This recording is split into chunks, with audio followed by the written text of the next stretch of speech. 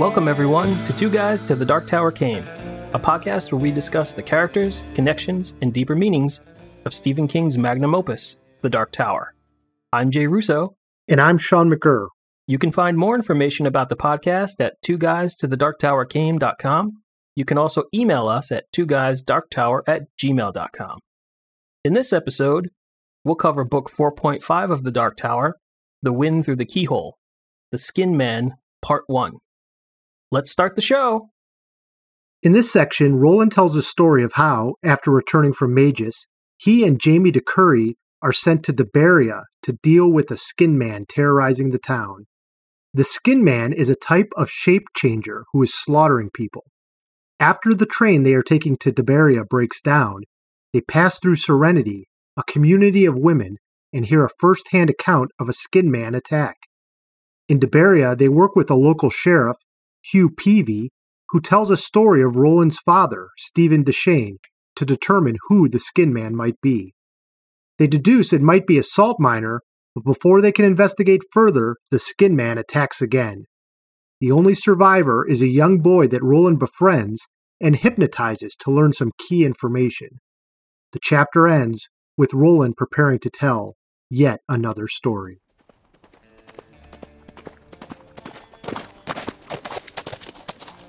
Greetings, constant listeners.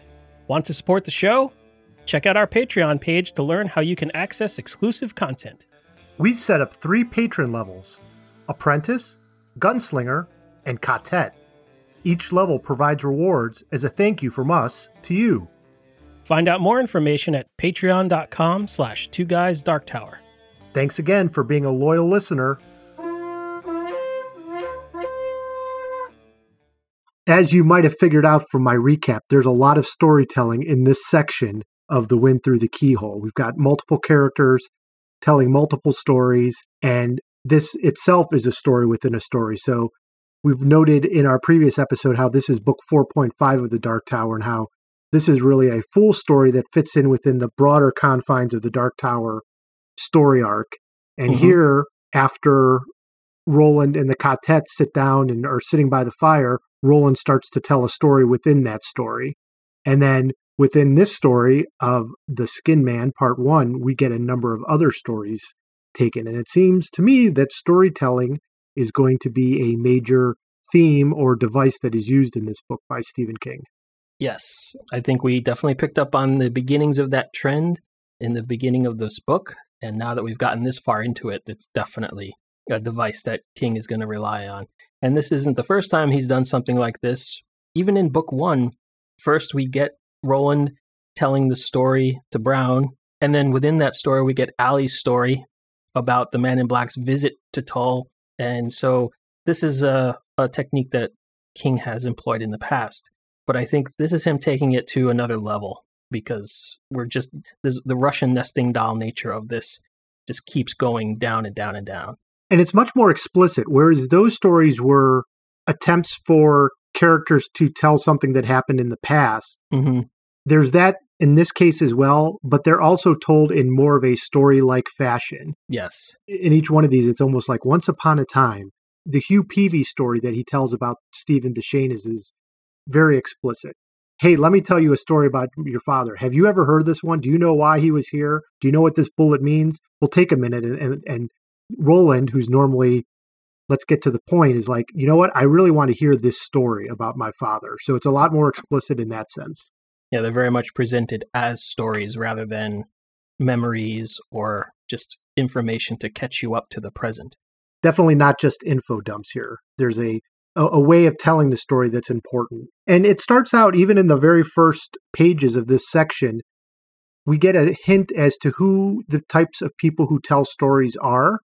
So Roland, who has just come back to Gilead after his adventures in Magus, he's killed his mother, and he's called by his father up to his father's office to be sent on a mission. When he does that, he talks about how he goes up this winding stairs to this office that's surrounded by books, none of which have been read. And there's this indication that Stephen Deshane is a man who does not have time for stories. Later on in that interview with Stephen, the father asks Roland, why are you still taking care of Court? Why are you nursing him? And Stephen is doing it in some ways to assuage his guilt over killing his mother, but he's also there telling stories to court. That's one of the things he's doing, is telling stories. And so we see here, at least, the young Roland, unlike his father, is one who is fond of telling stories and sees it as important. Right. And that lets us know that Roland as a character and as a person has always been connected to stories in some way. He finds them useful as a tool, and he also enjoys hearing them and taking part in those stories. Right. The mission that Stephen Deshane is going to send Roland on is to take his friend Jamie DeCurry and to go to Debaria to hunt down the Skin Man.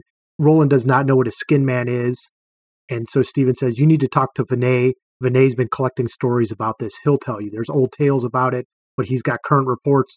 The assumption is it's just some guy wearing bear skins or some other animal skins and killing people. They soon learn that there's more to it than that.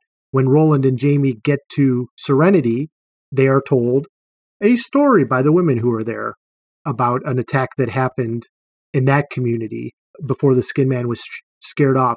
What's interesting about the Serenity story is right at the end, the woman says, after you deal with the Skin Man, why don't you come back here? I have something to tell you about your mother, because Roland's mother had actually spent time in Serenity. The carrot for Roland in solving... Yeah, there's a promise of further stories. Right? Further stories about his mother who he wants to hear about. Even though he has not told these ladies that he is Gabrielle's son, they can see it in his face and say, hey, we've got a story to tell you. The woman that you're talking about, her name is Everlyn. And I think that's such an awesome name. It's one of the coolest names that we've come across. There are a lot of really interesting names in the Dark Tower series, but this one just kind of really stood out to me as a unique name. I don't know if it's a real name that people have, and I didn't look into it, but it didn't sound familiar. Like, I think my spell checker can recognize Everlyn, but I like it a lot. Yes. And she talks about stories in and of themselves when she acknowledges the stories that men tell about, quote unquote, the women. In a large part, talking about the women that live with her in this sort of cloistered outside of town area of Serenity. She acknowledges the fact that there are rumors about them, most of which are probably just completely far-fetched nonsense. And it just made me wonder, though, like, does this cloister of women get its reputation because of things like the Little Sisters of Eluria story? I won't go into details there. I don't want to spoil that for anybody who hasn't read that story. But I think that there might be enough there in maybe the general awareness in society or in culture to say, well, at any time a group of women segregates themselves from the rest of society and just spends time together, maybe there's something sinister or something dangerous about that. And that's why these rumors of they eat their men's, start to crop up. And Roland and Jamie get that before they even reach their destination. The train goes off the tracks. They need to go on their own the rest of the way. The engineers on the train are like, don't go into that town. They eats their men's, And so these guys who make this trip back and forth all the time are terrified of the women in this cloister. And I think that, or I suspect that Everlyn and the women who live with her, they probably love having these rumors circulate. It probably keeps them safe and keeps people from messing with them. Absolutely. It's a great defense mechanism that they can just let that linger out there and know that there's not going to be a group full of men coming in to rape and pillage. To get eaten. Because they might get eaten. Right. There's more stories than just the ones we've talked about. There is the story of Gabrielle's death that's being circulated in Gilead that I thought was important as well. So she's obviously been shot and killed by Roland, but that's not something that Stephen probably wants to get out in town. Right. He's considered the big leader of the gunslingers, and it's probably not a good sign to have your son accused of killing his mother. They've told a story about it, and that story is that Susan has committed suicide. But again, committing suicide is not something that's necessarily given a lot of value in society. So they tell yet another story, which is the stories that she's possessed by a demon. Right. And that seems to be just a euphemism for suicide. And everyone knows that, but at least it's a better way of saying it. So rather than, oh, she was crazy or hysterical or, off her deep end, it's, oh, she was possessed by a demon and that's what happened to her. Right. And it gives what are we calling the upper class of society that the Deshane family belongs to. It gives them a clean way of expressing to the rest of the society that Gabrielle has died. The circumstances aren't important, and let's just mourn her as a member of high society, as a member of the leadership of the community. And in fact, when we begin the book, everybody is wearing symbols of mourning. They're wearing like black armbands or black collars to signify that everybody is sad that she has died. And I don't know that anybody would be mourning her death if the truth were known. No. That she was conspiring with Martin Broadcloak, that she, was going to steal the wizard's glass, and all that, that she was going to murder her husband. Right. So all of that needed to be covered up. And I think it is covered up perfectly by just saying she killed herself, or in the euphemism of Gilead, she was possessed by a demon. And the assumption is that everyone sort of knows what's going on. I mean, it was a widely known secret, it seemed, that Martin and Gabrielle were having this affair. And this is just sort of a way of sweeping it all under the rug and keeping a clean veneer over the Deshane family for the time being. And we'll do this and we'll pretend that the story is true and live by the story. And after she's in the tomb for 6 months, we'll move on with our lives. But when you say widely known secret, it may be in the upper echelon of society, yes, but the rest of the community, the rest of the town, their city-state of Gilead, they didn't know that she was hanging out with Martin Broadcloak. And while we're on the topic of stories, it comes up in a few different ways throughout this section of the book about the value of stories themselves. There's a line, stories take a person away, if they're good ones, that is. Another line that a person's never too old for stories.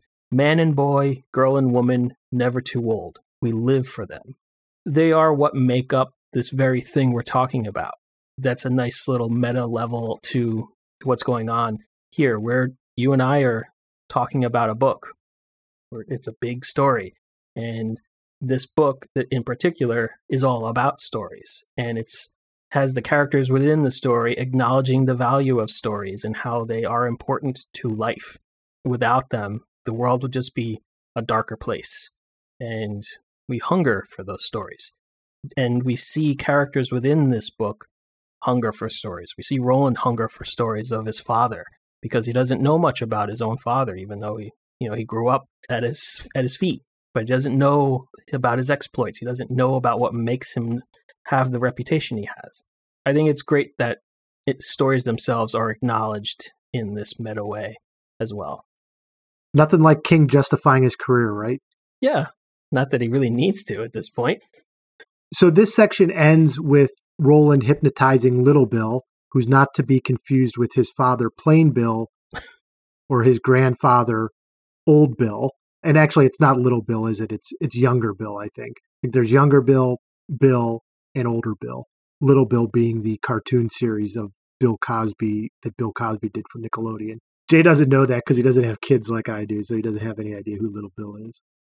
Nope. Roland talks to young Bill and gets his story about what happened. When he hypnotizes him, he learns a little bit about what young Bill saw when the Skin Man attacked, how he started to see him transform, and most importantly, how he saw a blue tattoo on his ankle. And Roland's like, haha, we're going to be able to find the Skin Man this way. And after he's done hypnotizing young Bill, he's trying to cheer Bill up and say, hey, why don't we play some card game? We can play poker, if you know. And he's like, no, I want to hear a story. You had mentioned a story earlier called The Wind Through the Keyhole. Tell me that story. And so this section ends, like the previous section ended, with Roland starting a Once Upon a Time and then moving into another story. So it comes full circle in this chapter where we start with the story and we end with the beginning of a story again. Exactly. And I think with all of Roland's interaction with young Bill, who is very young, Roland guesses he's about 10 years old. So he's even younger than Jake was when Roland first encountered him at the way station. Roland himself is still only 14 or 15 years old at this point, so he's not even that much older than young Bill. But Roland has been through a lot of stuff at this point. He's certainly a much more mature person than young Bill is, and Roland's also a gunslinger and all that. But a lot of Roland's childhood still kind of lingers, and I think it comes out, or it becomes more evident as a reflection of his interactions with the much younger young Bill. Yes. When he's trying to comfort him, when he's buying him candy and things like that. But it comes out in other ways, like in his discussions with Jamie, and like how there are certain things that they both know or don't know about sex, or they're not respected by their elders, even though they have positions of great authority in society as gunslingers. They're still like young kids. They're teenagers with guns on their hips. So when the oldest badass in town suddenly has to have deference for a teenager just because he has the title of gunslinger, it's a little bit hard for them to swallow at first. And we know that Roland is like the baddest of badasses, so you better not really challenge him, but they don't know that yet. So everybody's got to do a little bit of posturing. It's an odd movement from the last book. And we talked a lot about Roland's childhood in that and how he seemed to have become a man. First, he loses his virginity at the beginning of that story with a whore outside of town after he bests court. And then he has his first real romantic engagement with Susan Delgado. From a sexuality standpoint, he's become a man in that way. But furthermore, he's become a man because he's faced down his first real threat, the big coffin hunters. He's completed the mission that his father's asked him to do. He's brought back the wizard's glass. He's done all these things that really we had seen as a rite of manhood for him almost. And the book ends with Roland sort of saying, hey, I had this vision of the tower. That's the most important thing in my life. We need to do this. And you get the sense, okay, he's a man now. He's got a mission. He knows what he's going to do. And we get into this book, and all of a sudden that backtrack, instead of going for the tower, his father, who's an authority figure, says, hey, wait a minute. I'm sending you off on this side trip. And I'm not even sending you with your friends. I'm sending you with somebody different. Mm-hmm. And then when they get to town, as you mentioned, there's all these authority figures who are like, oh, well, we know who you are, but really, shouldn't they have sent somebody else? I think the sheriff at first is like, oh, I was expecting your father to come, not you. And they get there, and no one really knows how to treat them. Even the valet and the engineer on the train that you mentioned before. Yeah. You guys should beware because those women are going to eat you. You don't know what you're talking about. You don't know what you're getting into. Just sort of pass that by and remember what you're supposed to do. Get us help because we can't sit out here by our own. Everyone's seeming to question their abilities throughout this. And so we know what Roland's done. In the way it's written, it seems like Roland's taken a couple steps back. Yeah, and I think that that's actually kind of maybe an accurate portrayal by King here. The way I see it is that Roland grew by leaps and bounds as a human being through his experience in Magus. But when he returned home, he suddenly returned to the place where he was a child. Yep. So everybody around him, up to the point where he murdered his own mother. I mean, his mother was there, his father was there, his teachers were there, his childhood friends were there. Basically, Roland, like the rest of us, are held in place developmentally by those who know us best. If somebody knows us from when we were 5 years old, they're always going to know us, at least in part, as that 5-year-old version of ourselves. It's the people who have met us after we're 20 years older than that or 50 years older than that, that they have a different perspective on us. Now, obviously, if you grow up and spend all the years between 5 and 50 with somebody, they'll have a complete picture of you, but they still have a little bit of that anchoring to your youth that you might unconsciously defer to when you're with them. Roland does all of these things in Magus, has his experience with the wizard's glass, gets his obsession for the tower, and then goes home to mom and dad. And it's not surprising that he regresses a little bit to maybe a younger, less mature version of himself, at least temporarily. And even if not regresses, nobody sees the growth in him, like you mentioned. So he doesn't necessarily need to regress. And we're also still reminded that while he might not have regressed, there are still things he doesn't know. So sure, he may have slept with Susan Delgado, but he still doesn't know what a dildo is. He still doesn't know what prostitutes do. He doesn't have any concept of that. And, Jamie knows some of this, and he's like, is Roland pulling my leg? And then he realizes, no, Roland doesn't know that either. So it's all sorts of things. And there's still references to toys and candy and just sort of, it's sprinkled throughout. And I think King's doing a good job here of reminding us that Roland is still just a child. And we should not forget that we shouldn't make these assumptions about who he is. And it might serve him well. We don't know where this story is going, but it served him well at the beginning of Wizard and Glass when the big coffin hunters did not respect them enough and did not see them as formidable opponents when in fact they were. Yeah, when they arrived in Magus, they were purposefully trying to keep a low profile. They hoped to not be recognized for what they truly were and hid their revolvers and all that. Here, they're strolling into town as gunslingers, as the authority figure, as the expert, and they're struggling against the expectations that people have of them in the opposite direction. Right. But speaking of how King is doing such a great job of making us feel like Roland is perhaps being held back a little bit by the people around him, we do also get this great moment between Roland and Stephen Deschain when his father thinks and tells Roland that he's a fine son. And he goes on to say, "I may never have told you that, but it's true. I hold nothing against you." In that, he's referring to that Roland killed his own mother and his father's wife, obviously. I think it's really nice that Roland hears this from his father, but I wonder if King would have included this line or even this sentiment when he himself was a younger author, all the way back when he wrote book 4. Because as King mentions in his foreword, that a lot of years in his life passed between the moment when Roland crawls out of the horror's bed and to the moment when he leaves Gilead again to go for the Wind Through the Keyhole story. So King has matured a lot. King has raised all of his children. They're all adults at this point. Some of them are successful writers themselves. As King pointed out this week on Twitter when he said, "Both my sons are on the New York Times bestseller list." Very proud of his sons. He's very proud of his daughter as well, but she's not writing like his sons are. Right. So I think King is in a different place in his life and thinking about how he relates to his children. And I'm curious if you think that King would have bothered to write this, or even if it would have occurred to him to write this, if he had written this book 20 years ago. I suspect no. Right. I think it's different when you're a father and you probably see your offspring grow up. You see them in a different light. And at one point, they're children, but then when they grow up, they're not children anymore. And it's important to continue to tell them that I still respect you and I still love you and I'm happy what has happened to you and what's become of you. Mm-hmm. And it might be different when you're older to do that than it is when you're younger. So yeah, it might be something that he's dwelled on a little bit more. Yeah, even the author is maturing as we go through these books. So Sean, one of the things that kind of, it occurred to me, I suppose, as we were reading through this book, because this is my first time through this, that King has managed to add another genre to the panoply of genres that make up the Dark Tower. And we now have a murder mystery on our hands. It's fantastic, isn't it? I didn't notice that till you pointed it out, but it's very much a murder mystery. And it's like so much fun for that reason. I don't know who the Skin Man's secret identity is.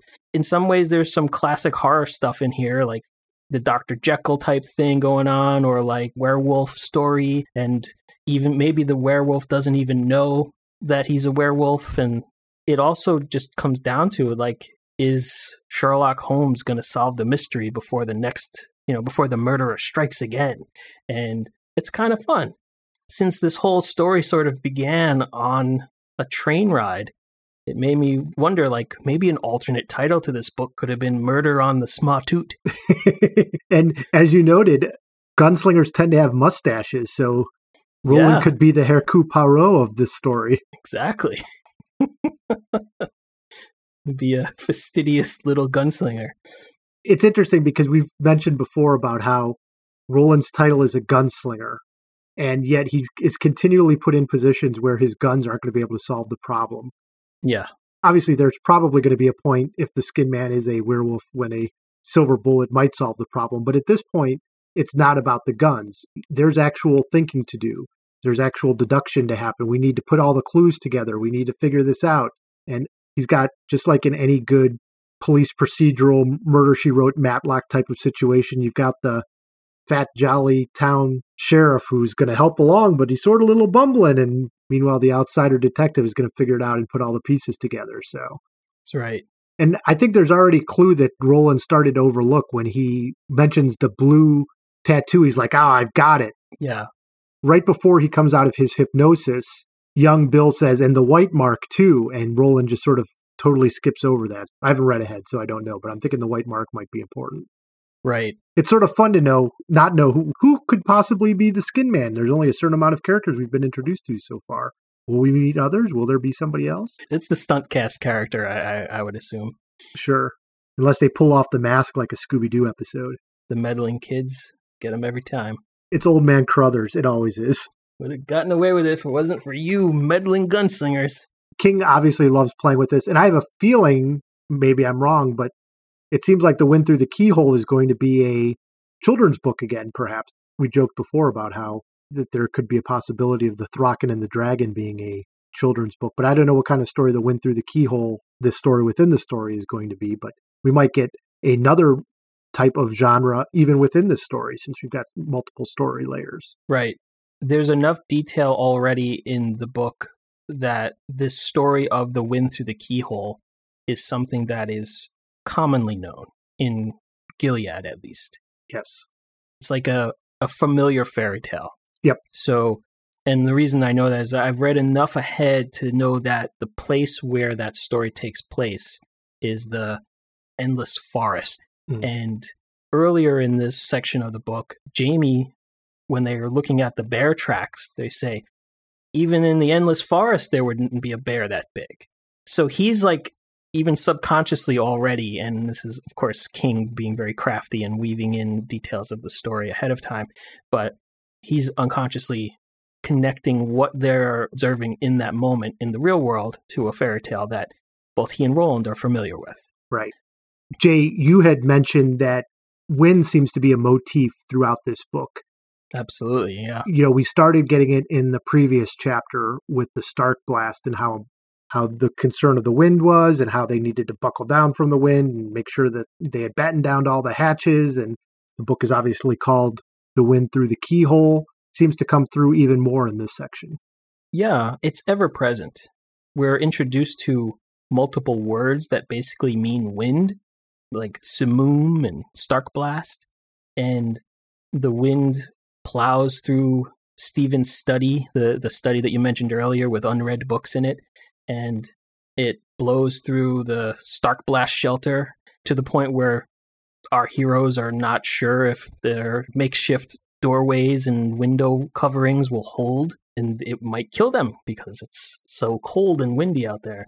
And when they're on the train going through the desert, there's wind that blows the hard pan across the desert, and that's what derails the train. So the wind just keeps coming back in multiple forms and in multiple levels of danger or threat, but it's always there.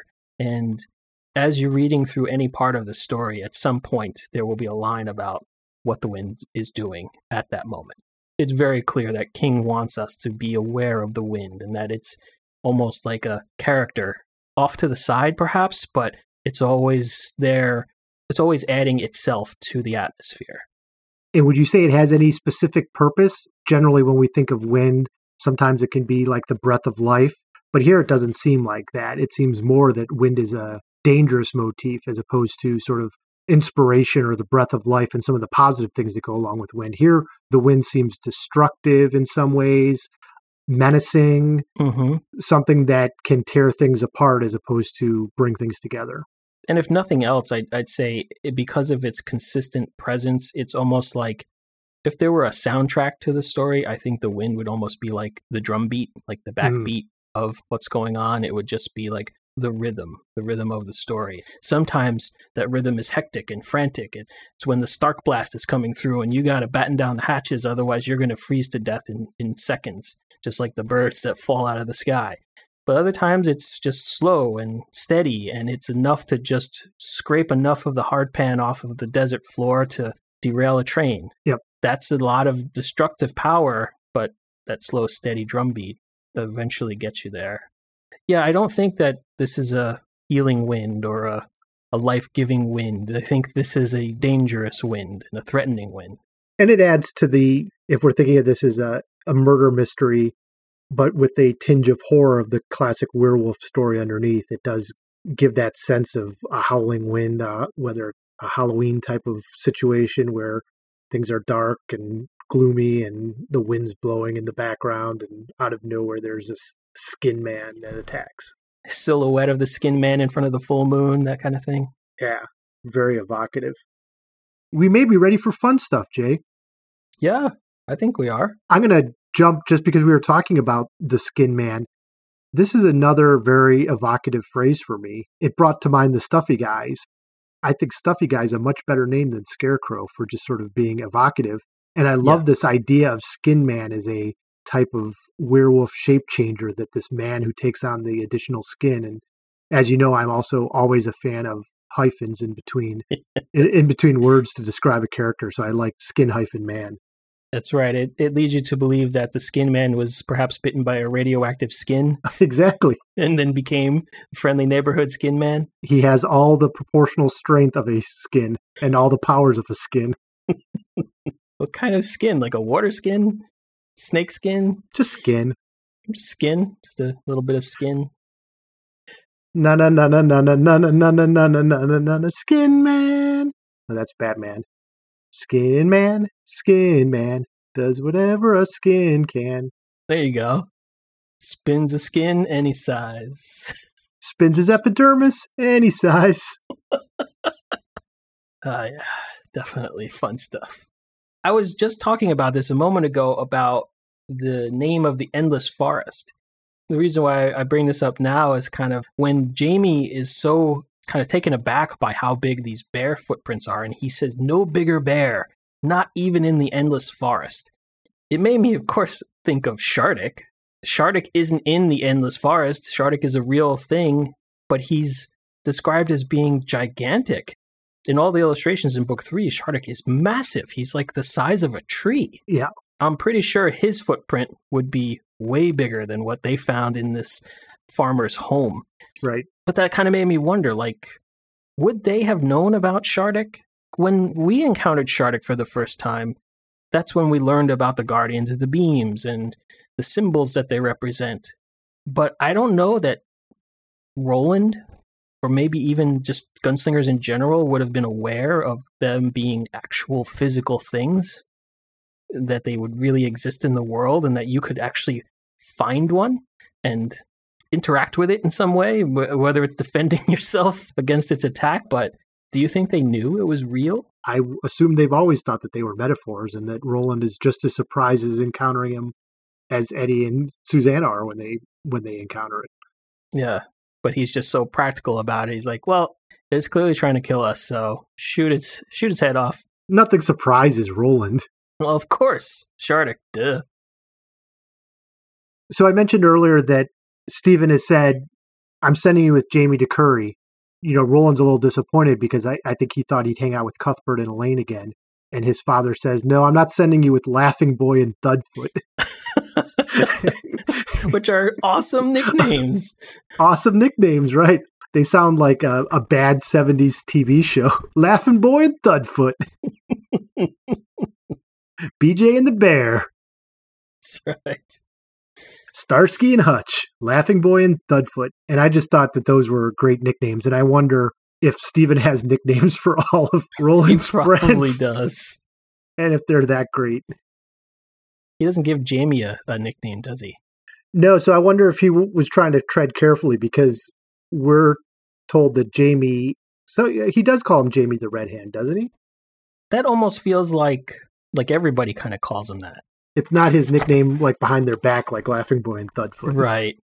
Or even to their face. I mean, I could totally see Stephen Deshane saying, "Oh boy, here comes Laughing Boy and Thudfoot again." So Jamie the Red-Handed, it seems like that is a discussion of a birthmark that Jamie has. I actually did a little bit of research, and in the previous book, when they meet the man in black in the Green Palace, he actually mentions Jamie, and he says, "Oh, Jamie DeCurry, your friend with the birthmark." And so I think the red hand refers to a birthmark that Jaime has on his hand. What's interesting is in the comic book series, I think they moved that birthmark from his hand to his face to distinguish Jaime. Yeah, and I must have missed that detail about Jaime having a birthmark at all. Because when I first read this, and Roland makes the comparison, he's like, it's not as red as Jaime's hand or something like that. It made me just picture that Jaime's birthmark it encompasses his entire hand and perhaps part of his forearm to the point where it looks like he's maybe wearing a glove. Mm. Or that he had just dipped his hand in like red paint or something. And maybe that is the case. Maybe that's what Stephen King had in mind. And that would make for a pretty startling or distinctive appearance to have your hand to be just like bright red color. Especially if you're a gunslinger, so every time your hand dips down to your revolver, it's this red hand that's like moving almost too fast to see. I would think that if that's the case, or even if it's just like something that's like just part of one of his fingers and the back of his hand or something much smaller than his whole hand would be. If he has this nickname, I think everybody probably calls him Jaime the Red Hand. It brings up a fact that King really does not give us too much characterization of Jaime here. And that could be just because we haven't spent as much time with him as we did with Cuthbert and Elaine. But we got a pretty good feel for those two characters. And what's funny about Stephen calling them Laughing Boy and Thudfoot is because we can immediately see why they would be called Laughing Boy and Thudfoot. We know enough about their characterization to be like, oh yeah, Cuthbert's always laughing at everything. And Jaime's not that way. In fact, at one point, I think he curls his lip up slightly and Roland says, oh yeah, that's just like if Cuthbert was rolling in the aisles. Like that's as much. Yep. So we don't know a lot about Jaime. We do get this red hand mentioned that just gets glossed over. But what's very interesting is Jaime's been mentioned a ton of times in the previous book, and I have almost no recollection of it. I was looking through the Stephen King Dark Tower Complete Concordance to look up some stuff about Jaime, and he's mentioned in books 1 and 3 and 4 multiple times. He's just not left distinctive enough impression on us to know anything more about him. Even his birthmark is talked about. One thing that is interesting that I did not notice, and I probably should have, because this is the type of picayune stuff that I normally find, is that Stephen King actually spells DeCurry in multiple ways throughout the books. Sometimes with the D capitalized, sometimes with it not, and sometimes with a space between the DE and the Curry.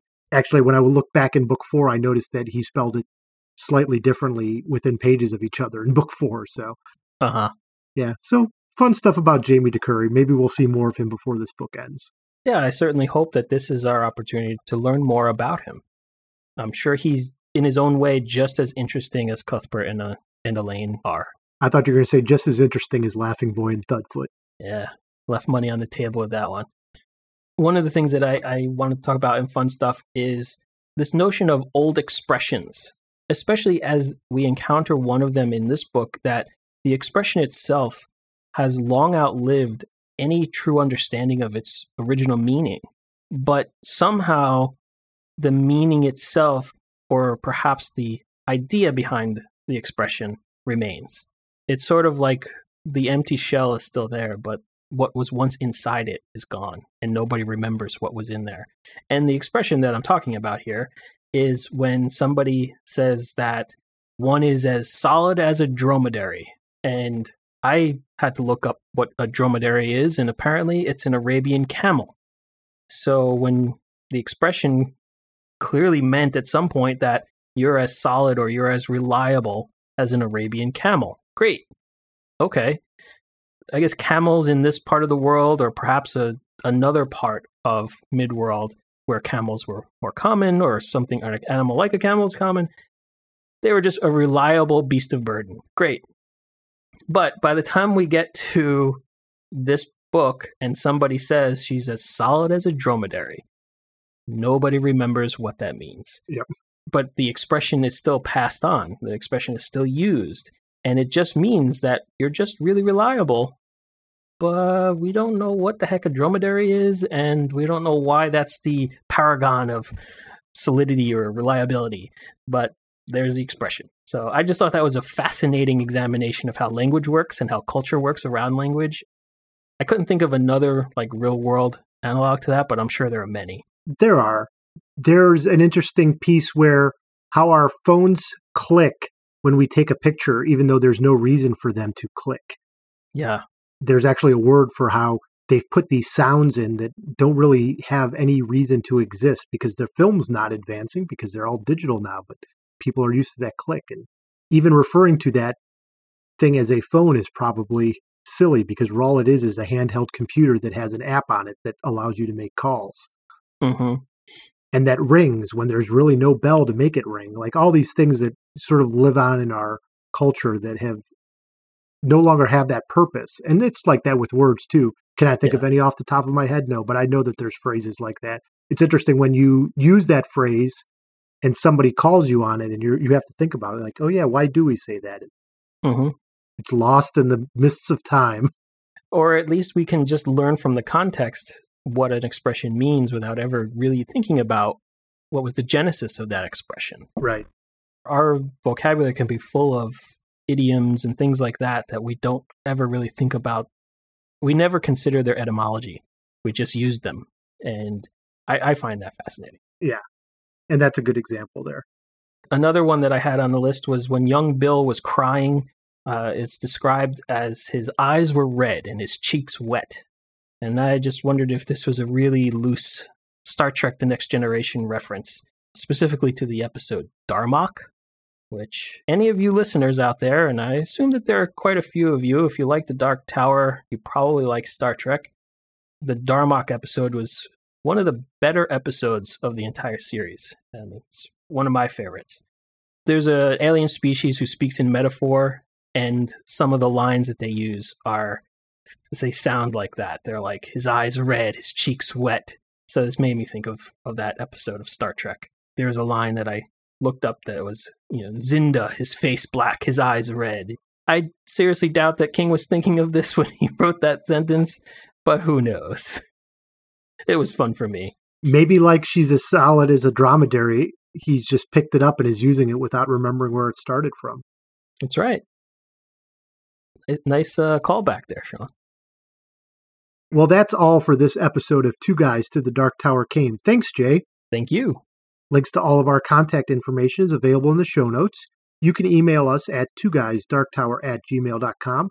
You can also find us on Facebook at facebook.com/twoguysdarktower. And our Twitter handle is @twoguysdarktower. If you like the show, please rate us on iTunes. Next episode, join us as we cover book 4.5 of The Dark Tower, The Wind Through the Keyhole, the Wind Through the Keyhole section. Oh, man. I was going to say the self-titled Wind Through the Keyhole section, but For Jay Russo, I'm Sean McCurr. Thanks for listening.